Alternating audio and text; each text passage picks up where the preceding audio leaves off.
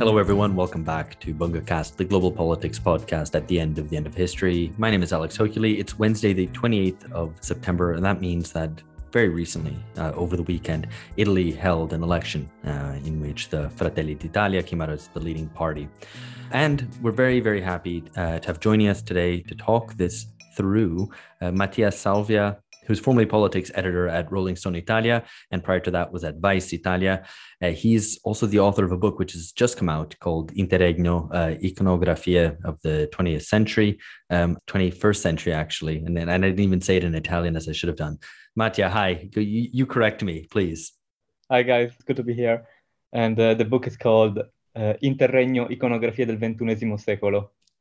Very good. Thank you. That's great. So all of our Italian listeners should absolutely check it out, though. I imagine they're already familiar with Mattia's work. He's also, I should point out, the translator of our book, The End of History. So it's been great to be working with Mattia, and it's long overdue to have him on the podcast. So welcome. And of course, George Hoare is here. Hello, George. Yes, I am. Hello, Alex. Good to see you. And Philip Cunliffe as well, who I've assured we are going to talk about the European Union in this podcast. So, and maybe even the possibility or not of Ital exit. So, just ticking off the boxes there. It might even be important for Italy, to talk about the European Union. I know that's a hard and controversial proposition for you to accept, Alex. But no, I think the European Union is very important. I'm just not a believer that it's impossible to overstate the importance of the European Union. But we'll get into that. I like to just start these off by riling Philip a little bit, kind of get him charged. Waking him up, getting him, I've got my can of Coca-Cola. I'm awake. So I don't need riling up. I'm woke. I'm here. Of course. All right. Very good. So let's get into it. We're dealing with a situation which Europe is in crisis, and it's not just that the storm clouds are gathering ahead. Everybody knows what's coming, and electorally, this is throwing up things which I don't think we can even describe as surprises anymore, because we know that any election that's held now at the moment will likely throw an incumbent out of office just because of the sheer difficulties that are being faced by everyone. So there was an election in Sweden, which threw up the right-wing Sweden Democrats, which maybe we could call it a blåbärssoppa of reaction. Our latest episode was actually on France, which was a cassoulet of disruption, discussing Macron and Macronistan, and how France itself seems to be in perma-crisis. And obviously today we're talking about Italy because, of course, how could we not? So just to get this started, how are we going to classify Giorgia Meloni's government? Is it a caponata of chaos? You can obviously feel free to avoid any sort of food references at all and just talk about the politics, Mattia. Or indeed alliteration. No, a lot of people seem to think that she's a fascist. Like this is something that I heard mostly from foreign sources. Like last summer, there was this opinion piece by David Brother on the New York Times, and more recently, there was another piece on The Atlantic, and so. This is probably due to the fact that the party is actually a post-fascist party.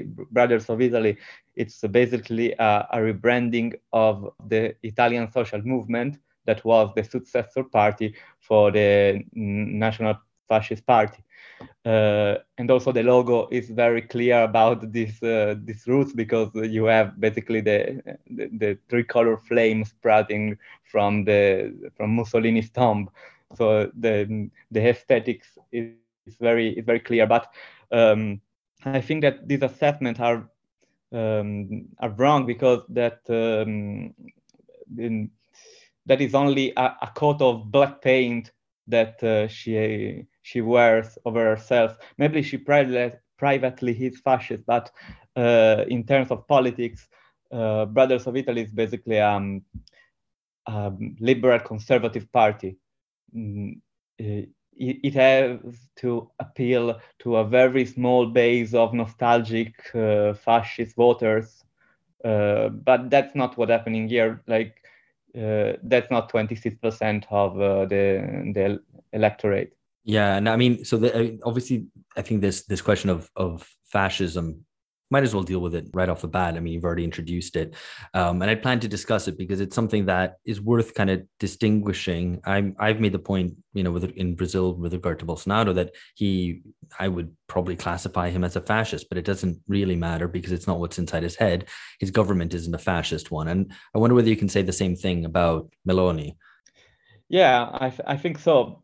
She will not march on Rome, although the symbolism of her coming to power exactly 100 years after the Mussolini's march on Rome is very scary or revealing of something.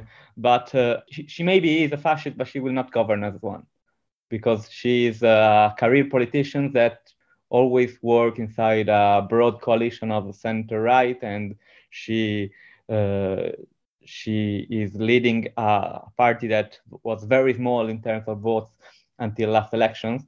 It was like 10 years ago, it was like 4% of the electorate, something like that.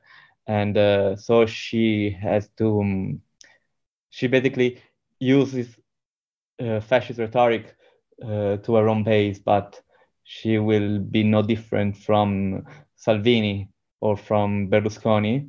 I think that there is a similarity between Giorgia Meloni and Salvini. Salvini too was governing in a very different way from the roots of his party, because the League was a regionalist party from northern Italy, and after it became like a all-nation party, it had to abandon his regional roots. It even changed its name. I mean, I'm not sure I buy the Alex line about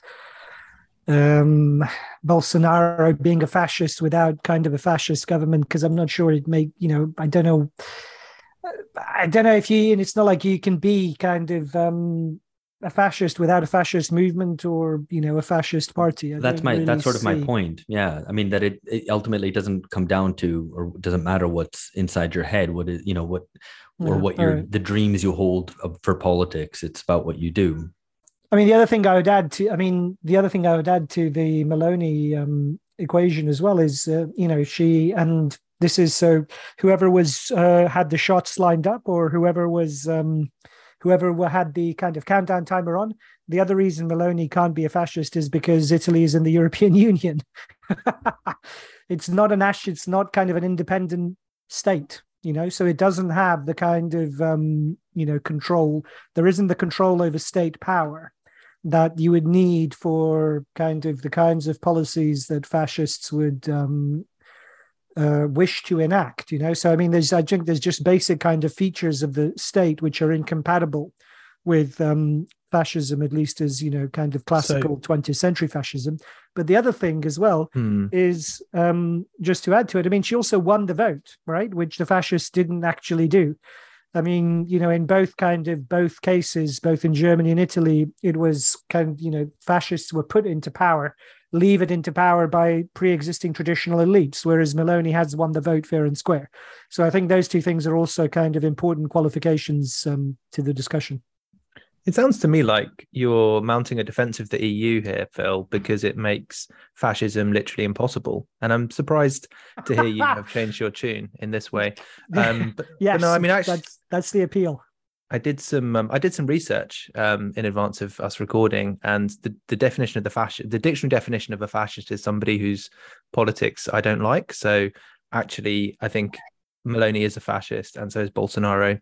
And so, are you, listener, if you disagree with this analysis? So, no, I think it's.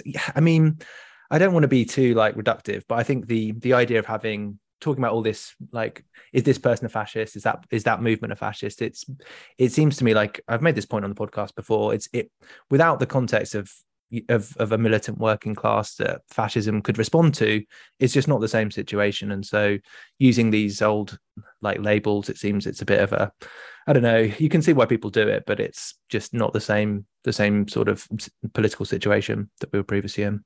Yeah, and I mean, so let's return to the question of democracy and elections, because as Phil rightly points out, Meloni has won election. Her Fratelli d'Italia won 26% of the vote. But this didn't come, I think, as a shock. Mattia, you've even written that this very much wasn't a shock, and not just because the polls were predicting it, but even if you hadn't paid attention to any of the polls, if there hadn't been any polls indicating who would come on top in Italy in this election, you still wouldn't be particularly surprised, just because of this whole history of populist and nationalist breakthroughs over the past 30 years, really, or even longer. So, Mattia, tell us how you weren't shocked, and also, actually, were people in Italy shocked? I think that's an important question too. I also wanted to throw something else in. Could you give us maybe a breakdown of who voted for the brothers? So in terms of kind of what parts of the country, what demographics, because I saw some reports about kind of how popular Meloni is in old communist strongholds. But just a kind of a broad brushstrokes kind of, picture of who voted, and particularly also if the brothers have picked up any ethnic minorities, or whether ethnic minority voters still go for other parties. I think that it's still a bit early for like having precise breakdown of the vote, but you can definitely say that Brothers of Italy was supported by middle class, impoverished middle class, and some sections of the small bourgeoisie, and it didn't really manage to capture votes from the working class. But basically, the turnout is very low, but it's mainly the working class that is not voting, that is not going to the polls. Basically, what we are seeing here is a competition among between two different strains of the ruling class. We have an establishment ruling class that supports the Democratic Party, that is the liberal progressive establishment, and then we have another liberal conservative strain of the ruling class, maybe the small bourgeoisie, the ones that are more hurt by the sanction to Russia because they work in exporting goods to Russia, or they work with German companies that are now being affected by the energy crisis. And so they turn to the right. But the great factor that is not there is the working class. And I think that is due to the fact that we had the experience of the Five Star Movement, that basically was a big tent party that catered to very different social strata, but also it acted as the last possible vehicle to express political participation from the working class. After that, the working class stopped voting. And in terms of why we were not shocked, I think that as more it's more a fact of being exposed to the same anti-fascist rhetoric. I wrote a piece on Popular on this topic 2 days ago, and this election was fought again on terms of fighting against a fascist threat. This is the same rhetoric that we have seen for Salvini 4 years ago, and this is the same rhetoric that we have been seeing since the 90s, since Berlusconi. So at some point, you start thinking that if everything's fascism, nothing is fascism. Yeah. So you're not scared anymore. Yeah, no, and so that's in society at large. That was the feeling as well, right? That this was not somehow a sort of breakthrough, an earth-shattering moment. It was just another event along the way, right? But presumably it's worth though kind of specifying, because I mean, they clearly, the Italian voters weren't willing to go for the League again. So what is, I suppose it's kind of. Could you tell us maybe a bit, Matteo, from inside Italy, what the difference is, or what the electoral kind of pitch was, how Meloni differentiated herself from Salvini? Because though they kind of they stood as part of a coalition, or in fact effectively will govern as a coalition. But I'm curious as to why, what does she offer that the Italian voters don't see in Salvini anymore? I think that it was mainly a thing related to the last government, like the Draghi government, because Salvini's League was among the supporters of that government, while Meloni was the sole opposition party, and like people are like they don't really trust politicians anymore, so they are looking for somebody that is not that has not participated in government, that is still pure from that point of view. So they left Salvini en masse and went to Meloni because she had never governed. She was always on the opposition. Right. So that gave her a little bit of a sense of being untainted by establishment politics. So, I mean, it kind of is interesting because as Italy goes through a succession of right-wing governments, which then get, kind of deposed in some way or replaced by center left or technocratic governments, it's almost like this is the last. It seems like this is the last lot to have their chance, right? Because you had Berlusconi and Forza Italia, you had the Five Star, which is not of the right, but is a very much mixed bag, more purely populist. You've had the Lega, and now you have the Fratelli d'Italia. So I mean, there's a sort of grim inevitability in that timeline, in that sort of sense of just, well, here we go, here's the next guys. Lega come through, and it's a big kerfuffle over whether this nationalist right-wing government, and whether it'll destabilize Italy, whether it'll take Italy out of the EU, and so on. And then you have the next step along the line once the kind of bottom falls out of Lega support, and it's remarkable to the extent to which it did, under 10%. I wanted to bring this into connection with something that you've written about also recently, about this idea of whether we're in the wrong timeline. And so I'm going to let you explain it, but I think basically the idea is that there's this a sort of a liberal concern, even kind of a hysterical reaction, maybe that we on this podcast have characterized as neoliberal order breakdown syndrome. I don't know if you would do the same about what we're describing, but it's this idea that liberalism wasn't meant to go this way, that liberalism wasn't meant to throw up these nationalist authoritarian politicians. And you argue that actually in some ways this is the right, correct timeline. So maybe explain that for us. Yeah, that's the basic theme of my book, that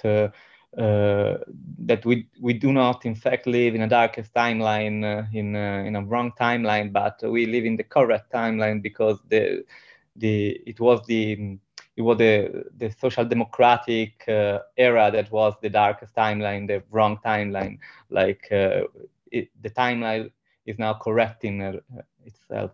And I think that it's basically the same as the neoliberal order breakdown syndrome. And one interesting point is that this is probably due to the fact that liberalism has become the dominant ideological system. Like there cannot be anything else in the ideological sphere. Even Giorgia Meloni and the post-fascist party, they had basically accepted this fact. They had to become a conservative liberal party in order to govern. And so what we are seeing now is like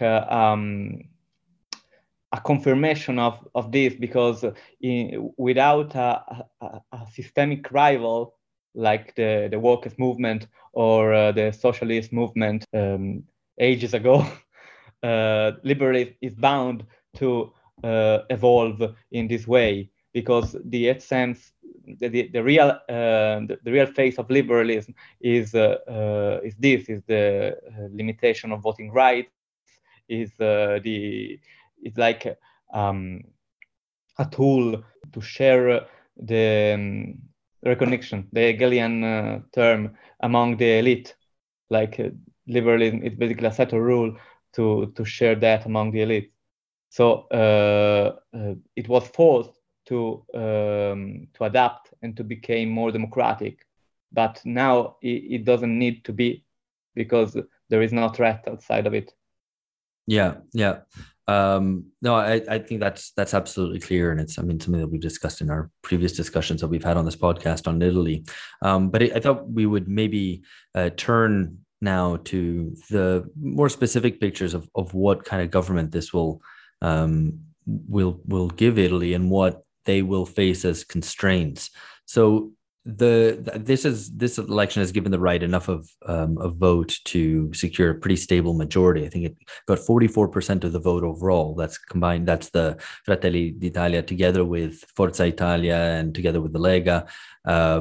And I think maybe some other small parties alongside, and but that gives them 59% of the seats, which is a pretty comfortable majority, and that's kind of different and looks to provide maybe more stability to the Italian government than previous Italian governments have faced, which have often, not very regularly not seen out their full term.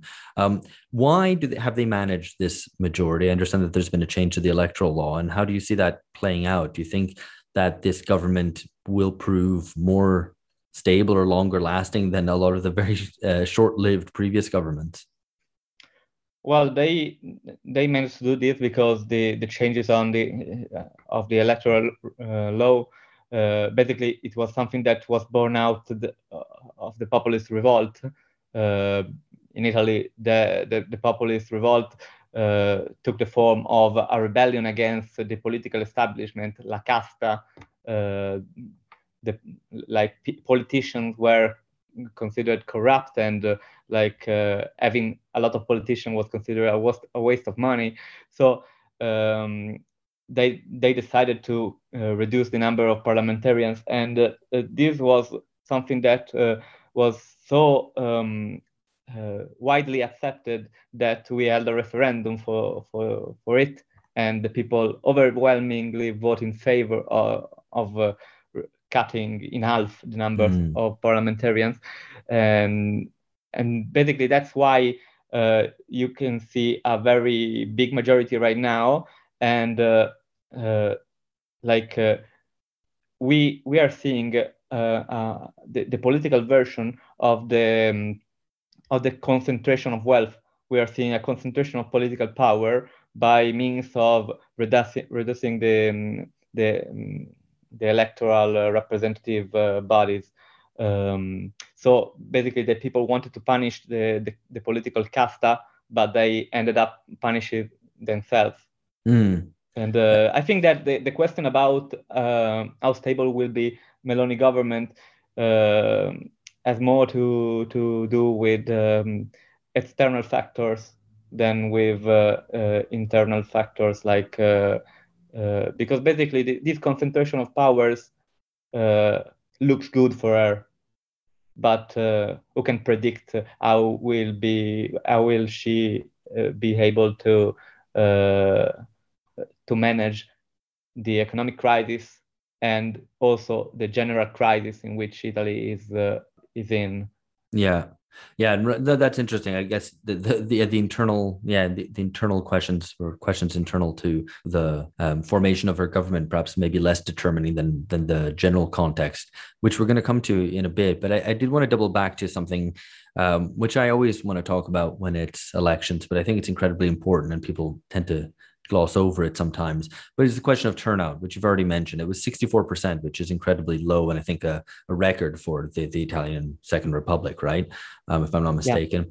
Yeah. I mean, that's huge. You've already said that it's basically the working class not turning out to vote.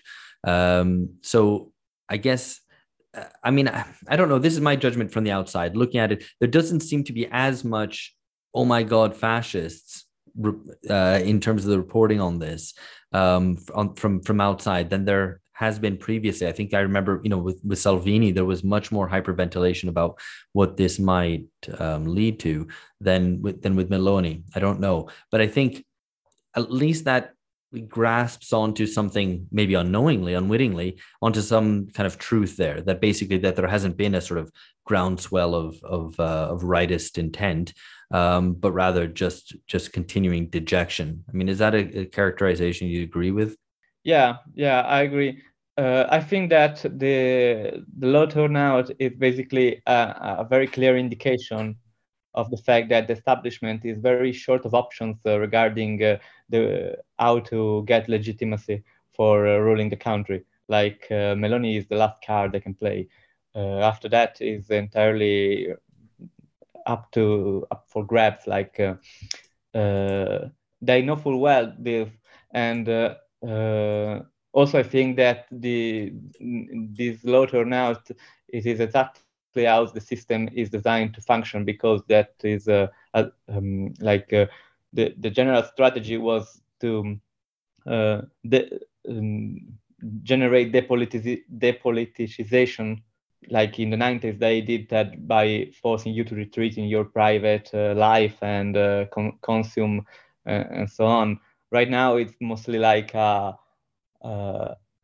transformation of democracy to a new form of Bonapartism, where you basically are a passive spectator, and you choose this leader or this other leader, or you can even abstain. But politics is very distant from your ordinary life.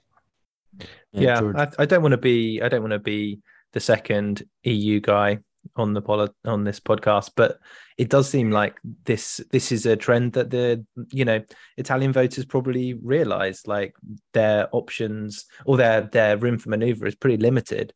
Like the EU is this massive constraint on Italian democracy, and does it really matter? Like in some ways, you could say it's surprising 2/3 bothered to come out in the first place, because it's like still a lot of the political room for maneuver is going to be constrained by the EU. Even the possibility, which the EU-backed technocrats could come in if things go south, as it were. So I mean, yeah, I mean that's not the only reason, but it does seem to me that it's going to continue, this turnout numbers declining until maybe somebody offers a possibility of life beyond the EU. Don't know. I think that what you just said is also something that they are fully aware of. Like the first moves of Giorgia Meloni has been to call Draghi and ask him for help to draft the new budget law, and also Draghi has called Macron, Scholz, and Ursula von der Leyen to guarantee for her.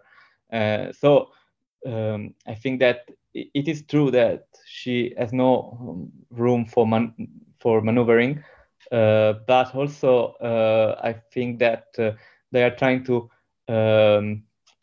experiment with mixing together a technocratic politics that is determined from Brussels, or with Draghi guaranteeing for the government, and also a populist charismatic leader that uses culture war stuff to entertain people in order to keep that legitimacy that they need to. Yeah, I mean it's a standard pattern, isn't it? That you retreat to culture wars issues because anything more substantive, we have this external constraint, we can't really do anything about it, and so you're left with some pretty kind of politically concentrated options, to put it that way.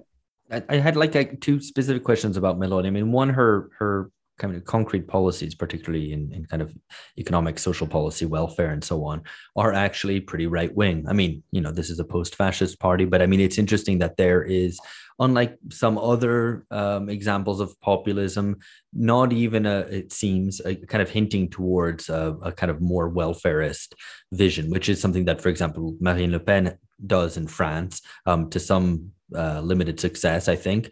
But it's interesting that the Fratelli d'Italia don't seem to do that. I mean, they're kind of low tax. I think the first thing she plans on doing is cutting unemployment benefits, which are already pretty miserly. So it just seems to be very much an acceleration of a lot of what has already been going on economically. Yeah, and also it's interesting the fact that unlike Marine Le Pen, she managed to get into to form a government. Like Giorgia Meloni is able to do something.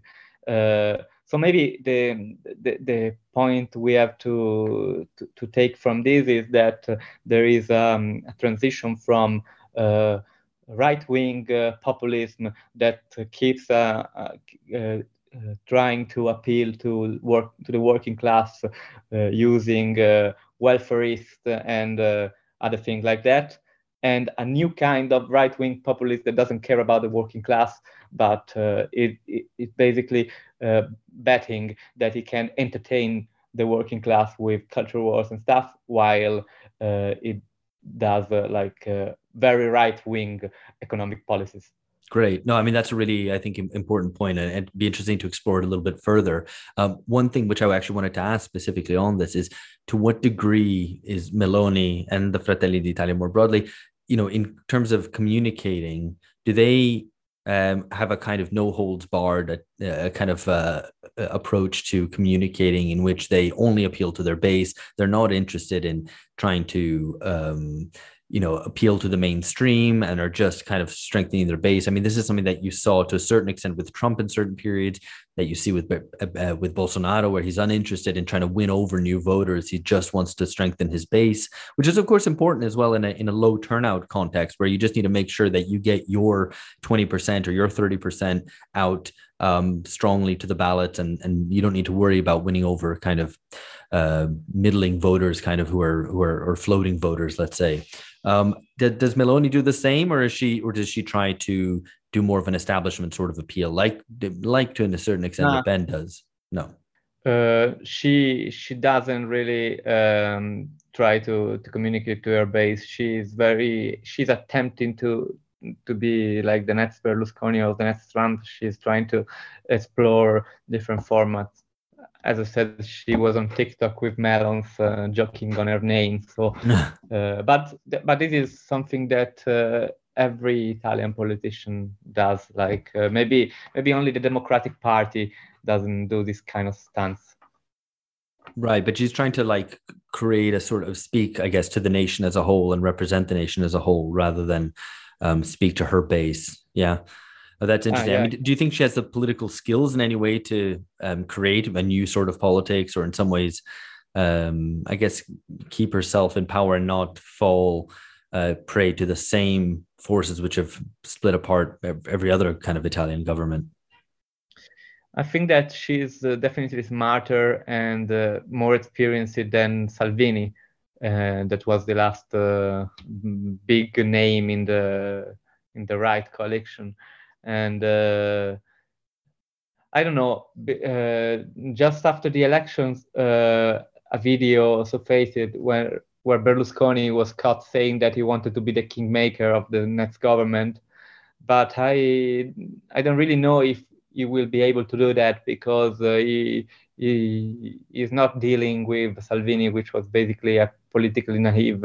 He's dealing with Meloni, which basically is in politics since she was 15, and she has risen in a very different environment for her, being a woman. Like, she was the only woman in the youth organization of Alleanza Nazionale. So she is definitely a capable politician. She is able to maneuver. So I don't know.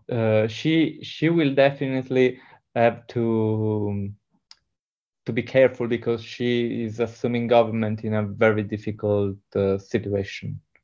But judging on the moves she is making, you can not rule out the possibility that she will last long, or she will last a decent amount of time.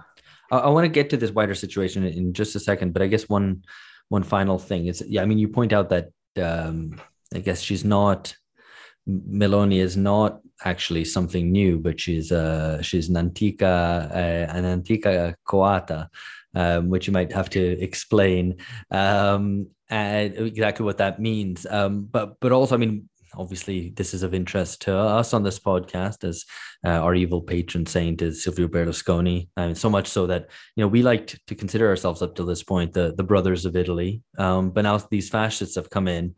and taken what was ours, which I think Jesus, we're aggrieved. That was terrible. The brothers, the brothers of Bunga, maybe Fratelli di Bunga, but probably not. Probably not the Italy brothers. Sounds like a bit like the Mario brothers, Mario, and Luigi Mario. Right. Brothers of Italy is the first line of the Italian national anthem. That's why she chose that phrase. And also, it's interesting that she is doing the same kind of moves as Berlusconi. Berlusconi called this party Forza Italia, which was what you say at the stadium when the national team is playing. This is very, very similar. It's the same sort of sloganeering and as a basis to create a kind of pretty flimsy politics on top of. Yeah, no. So I guess there isn't anything particularly new, I guess, is what you're saying about Meloni. I mean, it's just a continuation along the same line. I think that she is a continuation, yeah, but as I said, she is the last card the establishment can play. So we can already see what could come after. Like in the last election, we had some parties that ran to the right of Meloni, and not in terms of like openly neo-fascist parties, but in terms of parties that were trying to capture the rage of the impoverished middle class, and they were basically anti-liberal. Like one was called Italexit, which is a very explicit name, and another was called Sovereign and Popular Italy, which is another very explicit name. Basically, the promises of the populist revolt that were like taking back control, those have been like betrayed by Salvini, and probably they will be betrayed by Meloni. And after that, there is not really another wing of the ruling class that can assume power to betray these promises again. Mm-hmm. That's fascinating. We're going to come on to a bit more of that in just a second, but I want to take the opportunity to say that if you're new to BungaCast, make sure you hit subscribe wherever you're listening to us, whether it's Spotify, Apple, Google, Amazon, or any of the smaller brands as well. And follow us on Instagram, Twitter, or Facebook to keep updated on new episodes and much more. We're at BungaCast everywhere. And if you do know us and like us, make sure you drop us a review wherever you get your podcasts. You might even consider giving us 5 stelle or 5 stars, if you will. And just to give you a shout out for what's coming up, we have plenty more on Brazil's elections, the first round of which are taking place this Sunday. So Bungazão 2022 is continuing. We have a retrospective on Gorbachev as a 20th century figure, as well as kind of reflecting on what the 20th century was as it draws ever further away. And the second section of our 2022 reading club is drawing to a close. It will be concluding with a study on conspiracy theories. Are they growing? What do they say about our understanding of our own agency? And what are the boundaries of paranoia and skepticism?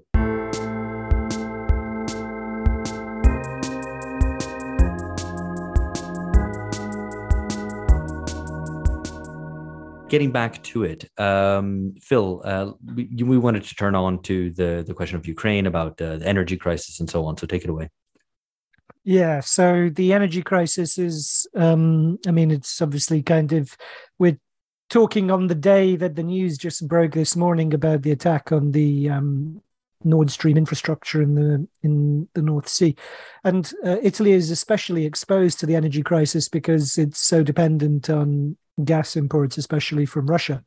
And what has been kind of very striking in the run-up to the Italian election was how vocal Meloni was about not only her support for the European Union, but also for NATO.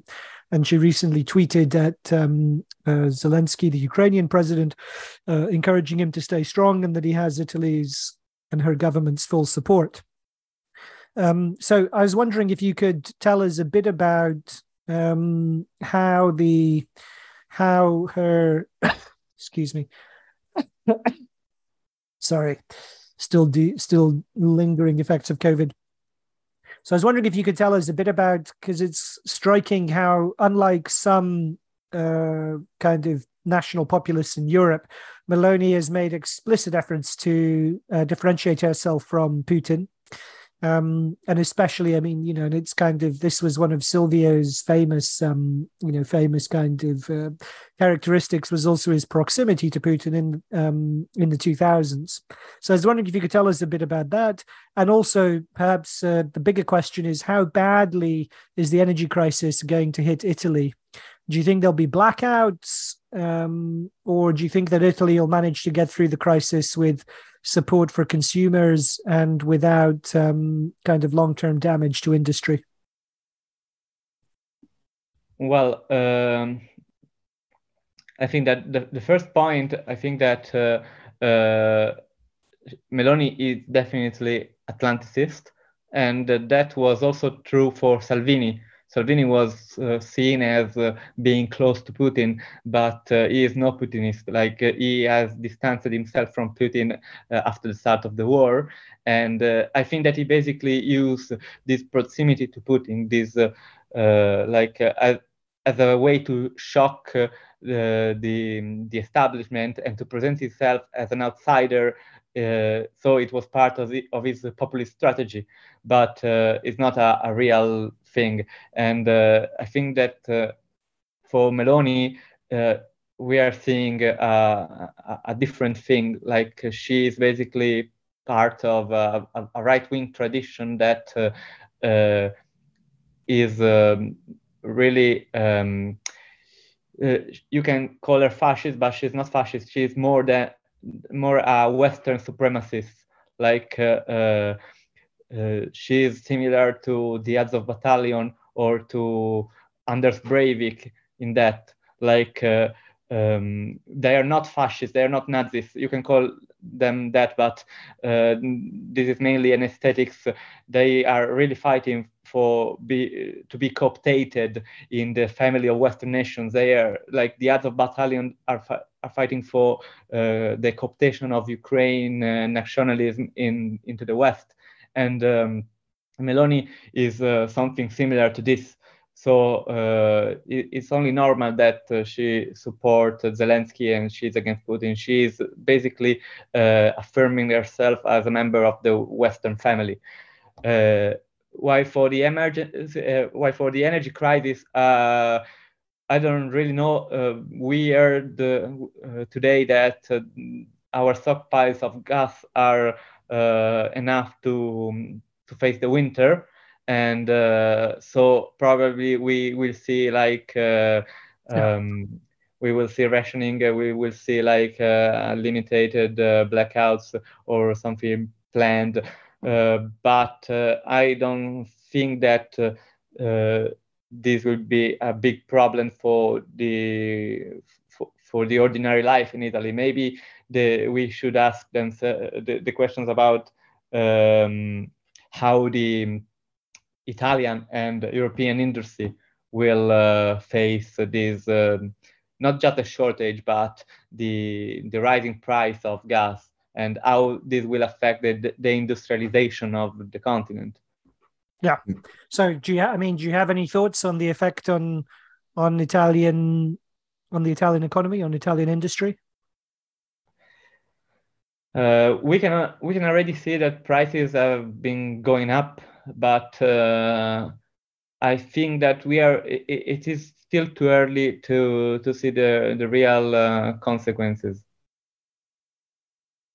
Yeah, no, I mean, I think it was interesting. I think you had noted as well that the markets hardly responded to the election results. So maybe some of these difficulties are already priced in. And as regards what exactly this new Italian government will do, there isn't any real sense that it will do anything, quote unquote, disruptive from the perspective of markets. Or people know that the EU has tools if things go in a difficult direction. So I'm being the EU guy again, but this could be another reason why markets don't mind, because Ursula can come along and put her finger on the scales and sort things out. So... But I think markets were more shaken when Salvini came in. I mean, there was more uncertainty then, whereas with Meloni, there doesn't seem to be. So I don't know if that's entirely the explanation. But I mean, I think there obviously is a point to which the Meloni will not pursue any confrontation with the EU, I think, in a direct sense. So unless I'm wrong, what do you think, Mattia, and indeed Phil as well, for that matter? Yeah, I think that she will not be disruptive towards the European Union, and she will basically align with with the current trends. I think that we should not see Meloni as an EU force, an anti-European force, but we should see her more like the Visegrad bloc. Like I think that is more. It's more possible that she will align to that bloc, and she will push like American interests and inside the European Union. Right. And I mean, some have made the point, some on this podcast, in fact, made the point that actually the Fratelli d'Italia will actually in some ways strengthen the EU rather than weaken it. Phil? I think, that's the logic of the situation. So, we've been used to kind of setting up these confrontations between these populist insurrections at the ballot box that are then squashed by the tools, which is to say that the European Central Bank basically can inflict tremendous punishment on any member of the Eurozone that offers any prospect of diverging from from the line. And this is what happened essentially with the ousting of Berlusconi, and also with the installation of technocratic government, the Draghi technocratic governments. So the point being, right, that this is the kind of pattern up to now. But what is more likely, given the fact that Meloni and other populists have basically surrendered to Brussels, what is more likely is that their accommodation to Brussels and their accommodation to the European Central Bank means that they will help to legitimate the European Union. So they'll make the case for the European Union as a kind of a place where there is the possibility of cooperation between these nations, and that they will parade, the kind of cultural defenses. They'll talk of the culture wars in inverse proportion to their capacity to actually affect meaningful political or economic change within their countries. And so the effect overall will be that you'll have a re-legitimation of the EU, but not in terms of liberal technocracy, but rather in terms of national populism. So, I think that's kind of a likely direction of travel.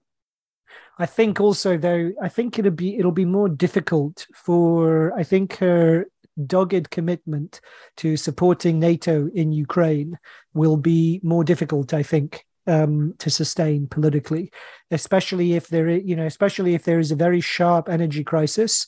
I think that will be that will be difficult.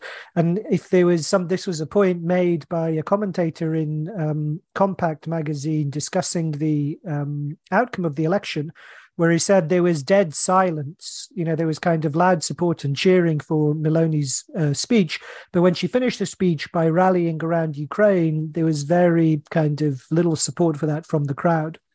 So I think that is kind of, much more likely than a showdown with Brussels is going to be some kind of difficulty of having to support, having to continue to support NATO's policy in Ukraine when the lights start going off and the heating stops. Yeah. Mattia, do you want to respond to that? I agree with that assessment. Like I think that the most probable direction is that the European Union will turn into a bigger Visegrad, like the Hungarian option. Yeah, and maybe that's a good moment to talk about what the effect of Fratelli government will be on Italy, because I think we spent a lot of time talking down the fear mongering around some sort of, abrupt end to democracy or fascism or whatever. But I guess the reality of many governments like this is a continuing deterioration of state capacity, an attempt to rewrite history, especially with regard to Italy's fascist past, and the stimulation of kind of pointless culture wars, which only kind of deteriorate the social fabric further. I mean, is that something that you would see as being to put it in the most dumb way possible, the downside of a Meloni government? I mean, that is what the real risk that she represents, rather than some of the kind of grander claims. Yeah, that is what will happen. Like we are already seeing it like playing out. Like she's positioning in a very conservative fashion on like family, on minorities. So she probably will pursue that kind of politics while being basically neoliberal on the economic side. So I guess to finish this off, it'd be nice to discuss a little bit your book, or for you to tell us about it, about Interregno, and also to talk about the Iconography project as a whole. Well, my book, as I said before, it is about the darkest timeline. I try to use that concept, which is basically a meme nowadays, in order to explain the famous Gramsci quote about the Interregno, the ones about morbid phenomena that arise from the interregno between the death of the old order and the birth of the new order.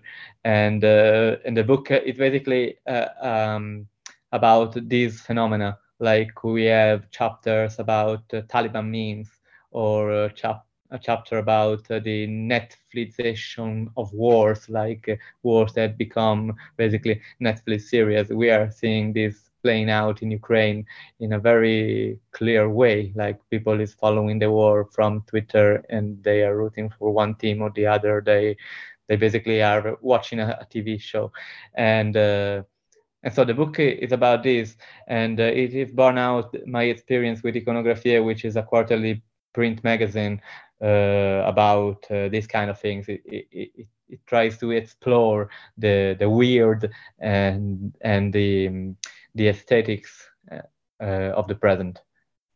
It is about the spirit of the times. Yeah, I mean, I can add something. Having been in Milan for the launch of the book and meeting many of the readers of the magazine, I mean, my reflection, or part of the what I would contribute, was it was a very good discussion. But the sorts of readers of the journal itself and the book were kind of intimidatingly cool. Milan, I wouldn't say hipsters, because that has a negative connotation, but young people. And unlike events in Britain, everyone there was just listening more or less intently to what we on the panel had to say while smoking. And the venue was a kind of vaping at all. No, the wow. Venue was a cultural urban beach, and so there was sand there, and it was a very cool venue, and everybody seemed to be really very much into the probably less so the translated comments that I made than the arguments of the book, and this idea, I think, of the interregnum, which it's almost become a cliche, this Gramsci quote in English now, that the crisis consists in the fact the old is dying and the new can't be born, and then you have all these morbid symptoms. But I think there's that is the right starting point, because the old is breaking down, is losing legitimacy. Like nobody is really there supporting neoliberalism, supporting capitalism, but there is no force to bring the new into play. So that's why I think the book and the journal are so capture that mood perfectly. And I think everyone I spoke to, at least, seemed to be avid supporters of the journal, and the book sold out in the event. So hopefully there'll be more book launch events and more chances for Italian listeners to buy the journal, at least. We will do one for la fine della storia Yeah. in December. Fantastic. No, Yeah, that'd we're be fantastic. looking forward to that. Italian listeners, get in touch. When we have more information, we will give you that information, and hopefully we can all meet up there together. But in the meantime, of course, you should check out Mattia's book. You should check out Iconografia if you read Italian, or at least pretend to, like I do. They do at the very least in look fact, very cool. Alex, right? You're a contributor, in fact, of an essay on I am Bolsonaro being dead. Bolsonaro and death, as well as him being dead and undead. That's right. Our dream about the every time Bolsonaro went to the hospital. One of the coolest things we did. Yeah, with references to his colostomy bag, all that lovely kind of stuff. Anyway, so I think we will leave this here. Mattia, thank you so much. It's been great talking to you, and we'll have to do this again very soon. Yeah, thank you very much, Mattia. Cheers. Cheers. Ciao. See, that's Italian. Bring it in there right at the end.